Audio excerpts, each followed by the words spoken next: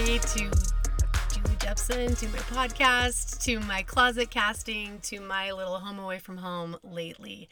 It's cold outside, raining and with a mix of snow, and I've got a baby sleeping and all the rest of the kids at school. And so it is my moment now to be alone, to be with you, and share some more stories. Lately, I've been asking myself, I don't know what to talk about. I don't know what they would want to know. And then I just decided, well, something is better than nothing, because I'm trying to keep my content around grit and around powerful women. And I can consider myself powerful, right? I might as well tell my story or some of my stories. So in continuation on from Great Grandma Stella, I wanted to continue the 125-year story that came after, which is that little Niko was diagnosed with clubfoot when he was, from his 20-week ultrasound. So it was a long journey and one that's very daunting to think about. Like when you first get that diagnosis, it is scary. I remember the nurse saying to me, if there's any birth defect that you want, this is it. And I remember thinking, I don't want any birth defect. She's like, well, if you're going to get one, then this is the one that you want to get. And I just did not like that. It wasn't comforting. I can see what she's saying, but it didn't make me feel any better. But it's like they kind of brushed off your feelings of overwhelm and lack of knowledge just by saying, oh, well, it's no big deal because it's fixable. But it's a big deal. So this podcast goes out to all my other fellow clubfoot moms, or those of you who are going to be clubfoot moms and you don't even know it yet, but you got a baby brewing that maybe has a curved foot or 2 curved feet, and you will get through it. My journey was not smooth sailing, and I feel like 20 minutes is not long enough to even talk about it, but I'm just going to get started. So at my 20-week ultrasound with baby number 7, the nurse, the technician did the scan, and then she said, I'll be right back. And she went to go get the high-risk doctor who comes and double checks. And then they said to me, yeah, it appears that your little baby has clubbed feet. And it was unilateral, so only one side. And it was his right foot. And so as you can imagine, I was like, what does this even mean? And she just said, oh, you just go to the doctor a few times and you get a cast on their foot to straighten it, and then you wear a brace for a little while, and then you're good to go. So I kind of didn't think much of it, and maybe that was her point. Maybe she wanted to kind of not drop a bomb on me, because when you really do find out what is going to happen, it is overwhelming and scary. So I did a little bit of research on my own. Obviously, I joined the Clubfoot Moms, Clubfoot Cuties Facebook group. I got books. I looked online, all the things. The first thing I did was buy this Parent's Guide to Clubfoot. I read the whole thing, and if you know me, I don't love to read. So it was informational and gave me lots of different, just kind of let me know what I was going to be up against and dealing with when it comes to boots and bar and the brace and the casting and all of the things. So I read the Parent's Guide to Clubfoot. And then in the mail, I'd get cute little books like this from followers. This is called 1 in 1,000. 1 in 1,000 babies get clubfoot. And it talks about how you have a superpower if you have club feet, and that you are one of a kind and unique. There she is with her casts on. So this is a cute little book that someone sent to me, and it looks like it's called 1in1000.org is probably where you can get the book. And this was also sent to me, What Makes a Superhero, from Shriners, and talks about kids with orthopedics, kids in wheelchairs. And so I've got this saved for Niko, and there's a little kid with cleft palate and just super cute, and she's got a defect with her face, but lots of things and resources out there. I got this, from Shriners, or maybe it was from the hospital when he was born, but the pregnancy was fine, and we had a great delivery, unmedicated as usual. That's how I like to do it. And Xander and India got to see the birth. And right from birth, you can see those feet turned both of them were turned in. They were both curved, and I was like, oh my goodness, are they both clubbed? And apparently just the right was a club foot, but the left was just very peanut shaped, almost like in the shape of a kidney. But you could bend it back straight. This one I couldn't move up. It was just locked in place like that. This one was like that, but I could twist it if I could force it. So it could have easily been bilateral club feet, but he was born June 25th, 2019. Here's a picture of his club foot. We wanted to highlight that. And it was bent pretty good. Right in half. And it was the cutest little thing. We called it his lucky fin, and lots of people call it. They're just people have special words for it, and lucky fin seemed to stick. But they told us that within the first 2 weeks he would be put in a cast, and this was done at Shriners Hospital, which I just love that place. They provided so much great care, and here is a onesie that says Clubfoot Cutie that they provided from Shriners. And the healthcare there is they help anyone regardless of your ability to pay. And we were there weekly. So first you start out with casts, and they did that when he was 2 weeks old. They kind of want to wait till the mom and baby have established a good nursing pattern, and the baby has been home for a little bit, and the mom can recover, and they just kind of wait for that bonding, and then send you right to Shriners to get that fixed, because as babies, those feet are moldable and pliable and bendable. Like the bones can bend while they're still growing. So he was put in a cast, and looked a little something like this.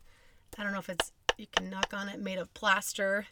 And it was like, what's the Mod Podge? Is that what it's called? It was kind of like that. It was a wet plaster, and they'd put this special sock on it. There's dirt left over and dead skin cells and probably blood. But, we had everybody sign it, of course. This is one of the bigger casts. But we put this on every single week, once a week. And they said you can only shower or bathe him once a week. So we would go to Shriners, remove the cast, and they'd do that with a saw. Take it off and ask us if we would want to keep it for souvenirs. And of course, I always said yes. So here's another one. And he was casted every week for about, I think it was 6 weeks or so, 8 weeks. So we've got a whole bunch of casts here. You can see how they have turned the foot. And as she would put the cast on, she was bending his foot. You can kind of see the progress. Actually, it would have been like this, to it being straight and kind of turned inwards, and then they'd slightly move from the ankle out to the toes. They would start to push the foot outwards, and it would hurt them, and that was hard. And then kind of lock the foot into place, and then have the cast on, and then it would harden and keep the foot in place. And we would do that weekly, bathe once a week, and then put the brand new cast on. And they warned us about some pressure sores and little blisters every now and then, but I didn't realize how bad it could be. After his first cast was removed, he had a pressure sore right on the top of his foot, and I was like, oh my gosh, this little 3-week-old baby has this horrible ulcer, pressure sore right on his ankle. Oh my gosh. But even within a week, his foot was so much better. And then he grew so much, which is why they think that he had that pressure sore. So they decided to give him a cast and kind of saw it on both sides to have some room so that his leg could expand.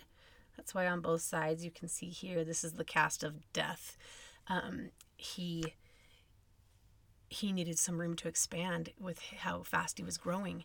But for that week, when he was probably 4 weeks old, he would just scream. And he was already a screamer, but I'm telling you, he screamed and screamed and screamed, and I could not get him to sleep. I remember holding him and finally just putting him in my lap and laying back on a pillow. I was sitting up in my bed, and I was sitting Indian style, just put him in my lap, was holding him, and we both finally fell asleep because he was finally comfortable. But between infant Tylenol and baby massage, and I was like, why is he colicky? Is he full of bubbles in his belly? Like, how do I help this kid? And then it wasn't until I started to see some weeping from his foot, and it was coming out of the cast. If you're watching, or if you're listening to the podcast, I am showing the cast of Hell, where his foot up inside was weeping with an infection and an injured toe. His toe was, I hate this word, but it was chafing against the cast because they had opened up the cast more, right, to let it expand. But because they did that, his toe was chafing against the cast anytime he would move. And so I would see this brown and yellow pus and like infection oozing out of this cast. And I was like, oh my gosh, I think he's got something going on in there that I can't see. So I quickly called Shriners, and they said, take that cast off now. And I was like, oh my gosh, that's hard to do. You can soak it in the bathtub for hours. You can, and then unwrap it. But like, I have 6 other kids at this time, and Alex, of course, was out of town. So I was like, oh my gosh. So I called my brother, and he came over, and luckily we had some grooves already on both sides. So we got like a knife in there, like a butter knife, or it was like a, flat iron or flat, what are they called? Screwdriver, a flathead. And we put it in there and just twisted to have it kind of like, like pop open. And then we pried it open. And when I took that cast off, I'm telling you, I was horrified. The most, like, his foot looked deformed. The most nasty blister I had ever seen. I can't even explain it, but on his big toe was just fresh, raw skin, and it had been like that for a week, and you can tell that it had chafed so much and so bad and had rubbed and scratched, and just this new flesh had been just like, it was like ground meat, ground beef kind of, where it's just been shredded, and it was like a big bubble, like a burn. Like when you get a big burn and it blisters and then rips off, and then it's just this red raw skin. But I was like, and then it was indented, and I just was, oh my gosh, it was horrifying. I hate even thinking about it because it gives me PTSD.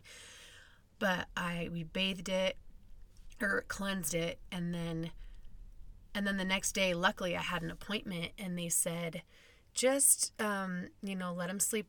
Obviously, it was so nice to let him sleep without a cast, because that was the other thing. They said, you need to keep him, do I have it here, elevated at night when you put him to bed for a nap. His foot needs to be elevated. So I got this little mat where he would put his head here and his legs, instead of the opposite, where you'd put your head on the pillow and your legs here. I'd put his head here and his legs here, so they would be elevated because there was so much pressure. So the next day I went to the doctor, and I was like, there's no way they're going to cast this again. And she's like, no, let's bathe him, and then we're going to cast him because his foot will be more protected in the cast than out. And I was like, you got to be kidding me. But she was right, and she put Silvadene medicine on it, which was burn cream, essentially. So she put that on and then put the cast on, and I was just dying watching him scream. And but then at least I knew it was going to be on there for a good, was it at that point, was it 2 more weeks? I can't remember, but yeah, it was 1 week. And then we changed it up again, got another cast, and it had healed substantially by the next week. So we just continued on, and then he ended up getting a tenotomy, which is when they clip I'm like using my hands instead of my feet, but they clip the Achilles tendon. And somehow that elongates the tendon. It elongates so that it's not so short and contracted, so that it can have more flexion. Something like this. I am not a doctor, and that's just kind of what I remember, but they do it with like 99% of clubfoot babies. Some of them don't need it, but he did. And they just snip something in the back of their Achilles, and then it bleeds, and then they, put pressure on it and wrap it, and then they keep that cast on for 3 weeks. And in fact, I kind of dealt with a bilateral clubfoot baby because they ended up casting both of his feet that last month, just because the other foot was in a kidney-shaped foot. It was kidney-shaped, but you could bend it, but they wanted both feet to be totally equal and not like one bent more than the other. So, once the casting process is done, you get something called boots and bar. And there are 2 of them. It was created by Dr. Ponsetti. I can't remember where he trained, but it was done long ago, kind of as an experiment where they would put these clubfoot kids in braces at night, kind of like a retainer for your teeth, but it would keep your feet straight, after they had been straightened by the cast every week, because it would make your foot, every week they'd twist a little bit more, and just keep turning it until it was straight week by week. And then after that, you get what's called the boots and bar, and this was the bar. I did not get the Ponsetti bar. I got the Dobbs bar. The Ponsetti bar is just totally straight across. This Dobbs bar would bend like this. So I was so grateful to get the Dobbs because it gave Niko a little bit more movement, whereas the Ponsetti was just straight. It didn't move. It would just go like this. But this one gave him the ability to have a little bit more flexibility and being able to move his feet and crawl, quite frankly. But look how cute this teeny tiny little boot is. They are so cute. You can still see some dirt in it. Oh my goodness. And it would just hook in. Every night I'd hear this little, this is probably too small to put in. I hear this sound every night. Oh my gosh, I think they're too big. Yeah, I can't hear it because this is, I had to give the other bar back, but we would hear this clicking sound because the boots would click in. But look at the size difference. Every checkup, we would switch his boot. So this was like his first boot. So cute. And then this was the boot he ended up with. And I'm telling you, learning how to tie these, it doesn't look like it's hard. Oh, well, just tie the laces. Well, you have to make sure that there is no wrinkles in the sock. You have to make sure that nothing is chafing the skin, because this skin is delicate and fragile and has been in a cast for weeks and weeks, and that skin has like never breathed air. And so make sure that the heel is within this hole and that you can see it, because if you can't see it, that means the heel is up here and it will chafe and burn and cause blisters again. And make sure that there's no wrinkles in this leather. But then the leather was really tough until it worked. You got it, worked in. It's kind of like a point shoe. You have to bend it and make sure that it wasn't so hard. But that took or like a belt or a leather jacket, like it's hard at first. So then you'd have to, work it out a little bit and massage it and stretch it so that it wasn't so hard to work with. All the while trying to make sure that they don't get blisters from any kind of wrinkle at all. And it was terrifying. And these cute little companies had created little socks and then this thing right here that covered the bar itself, because when you'd pick up the baby, it would knock your wrists and you would be like, oh, it killed so bad. But this was like a cushion if it ever hit me. So I got a few of these, and it would also protect him while he slept, because half the time the babies sleep with their feet up like this, and this would knock them right in the noggin. But with this cushion here, and it had his name on it. This was from CLUBFOOT Essentials, which is online. And then you'd have to have special socks. My favorite socks to use were these like medical orthopedic socks. There's no seams. There's no nothing. Because even a seam in the sock would give him some kind of chafe or, burn. This one, as he got older, I loved Judancy's is the brand. And these were fantastic because you wanted to have long socks that stretched like all the way up to his knee. So these were just some of the things that I dealt with. Later on, we would get a little superhero scarf from Shriners because he was there so often, and we're still invited to go to Shriners parties and activities. And so he was casted for 8 weeks, and then after the casting, he received the boots and bar. He had the Dobbs bar over the Ponseti bar, and he had to wear that 23 hours a day. He would get a 1-hour break where I'd get to bathe him, massage his feet, and we had to put so much cream and oil and Aquaphor and bag balm and you name it on his feet to keep them really like moist and fresh, and so that there was no dry skin because it chafes and blisters and hurts. And then after he wore it for 3 months straight for 23 hours a day, we were able to back off to nighttime wear, and that was basically 12 hours a day. So he had to learn to sleep in that, and he knew nothing different. So that wasn't too bad to like force him to wear it, because it's all he knew from birth was having something on his feet. And every once in a while he'd climb out of the crib and I'd hear this big boom, because he would fall out of the crib, but his boots and bar would hit the floor and it'd be a big clunk, and then you'd hear this shh, shh, shh, shh, and he'd be crawling to the door in his boots and bar. Nothing stopped him. He still climbed.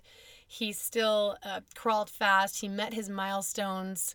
And so here we are now. You had to wear nighttime wear until you turned 4. And at 4 years old, you could finally be out of nighttime wear and not have to wear it anymore unless you relapse.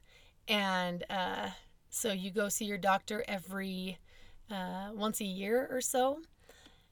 And so when we saw our doctor, she said to me, in my heart of hearts, I think that he'll have to be casted again. And I was like, excuse me? Come again? And she said, because it is starting to turn a little bit. She said, it's nothing to do with you. I was diligent. I put that brace on every single night. And she's just said there's just a percentage of babies who are clubfoot kids that relapse, and he might be one of them, which means we may have to cast him again, but this is a cast that you can walk in and run in. So he'll still be able to be a kid and run around and play. So in a 22-minute podcast, that is my journey with clubfoot. It was hard. And the nights that he fevered or was sick, I would take off the boots just for a minute for him to be able to sleep however he wanted. Or if he had the barfs, I'd be like, let's take these boots off so you can get up and run to the toilet or something. But for the most part, 99% of the time, that kid wore those boots every single night for 4 years straight, as well as the casts. And he has been a trooper. And I'm just so proud of the kid and love him so much and how far he's come. But it has been hard. It has not been an easy journey. And just looking back at these little boots takes me back to a lot of long nights, not knowing what was going on, why he was crying, and seeing the leftover literal infection in this cast is pretty trippy. Anyway, thank you guys for listening. To all my clubfoot moms out there who are worried, it's hard. It's a hard journey. Yours might be smooth sailing with no blisters, with no pressure sores, and even sometimes the saw, when they would saw the cast off, it would cut them. It was just had to be so gentle, but we did it. We might be getting casted again, but we did it. I'm so proud of him. Huge thanks to Shriners Hospital and Dr. Marcella Wycheck, who was an amazing surgeon and an amazing, it was like a craft. It was like she excelled at casting. There are some doctors who are better than others at casting, and I'm telling you, she's the best. She can now be found at the Orthopedic Partners. She has since moved from Shriners, but I love Shriners and all they did for us, and all children out there who have some kind of disability. And we're just so grateful that Niko can walk and run, and he's as active as any other little boy. And he never will even remember those horrible nights. Again, thank you to Shriners, to Dr. Wycheck, and for all you clubfoot moms, hang in there. Keep your chin up. It will pass. I can't believe I'm saying that because I never thought I'd see the day. Thanks for watching and listening. Again, this is on YouTube under Julie Jepson, the Julie Jepson podcast. On Instagram under Gritty Mamas. I like to think of myself as a gritty mama after experiencing that for a good, he's 4.5 years. And it just may be that our journey's not quite over, but we made it this far. We can make it a little further. Thanks for watching. It's Jepson. Peace out.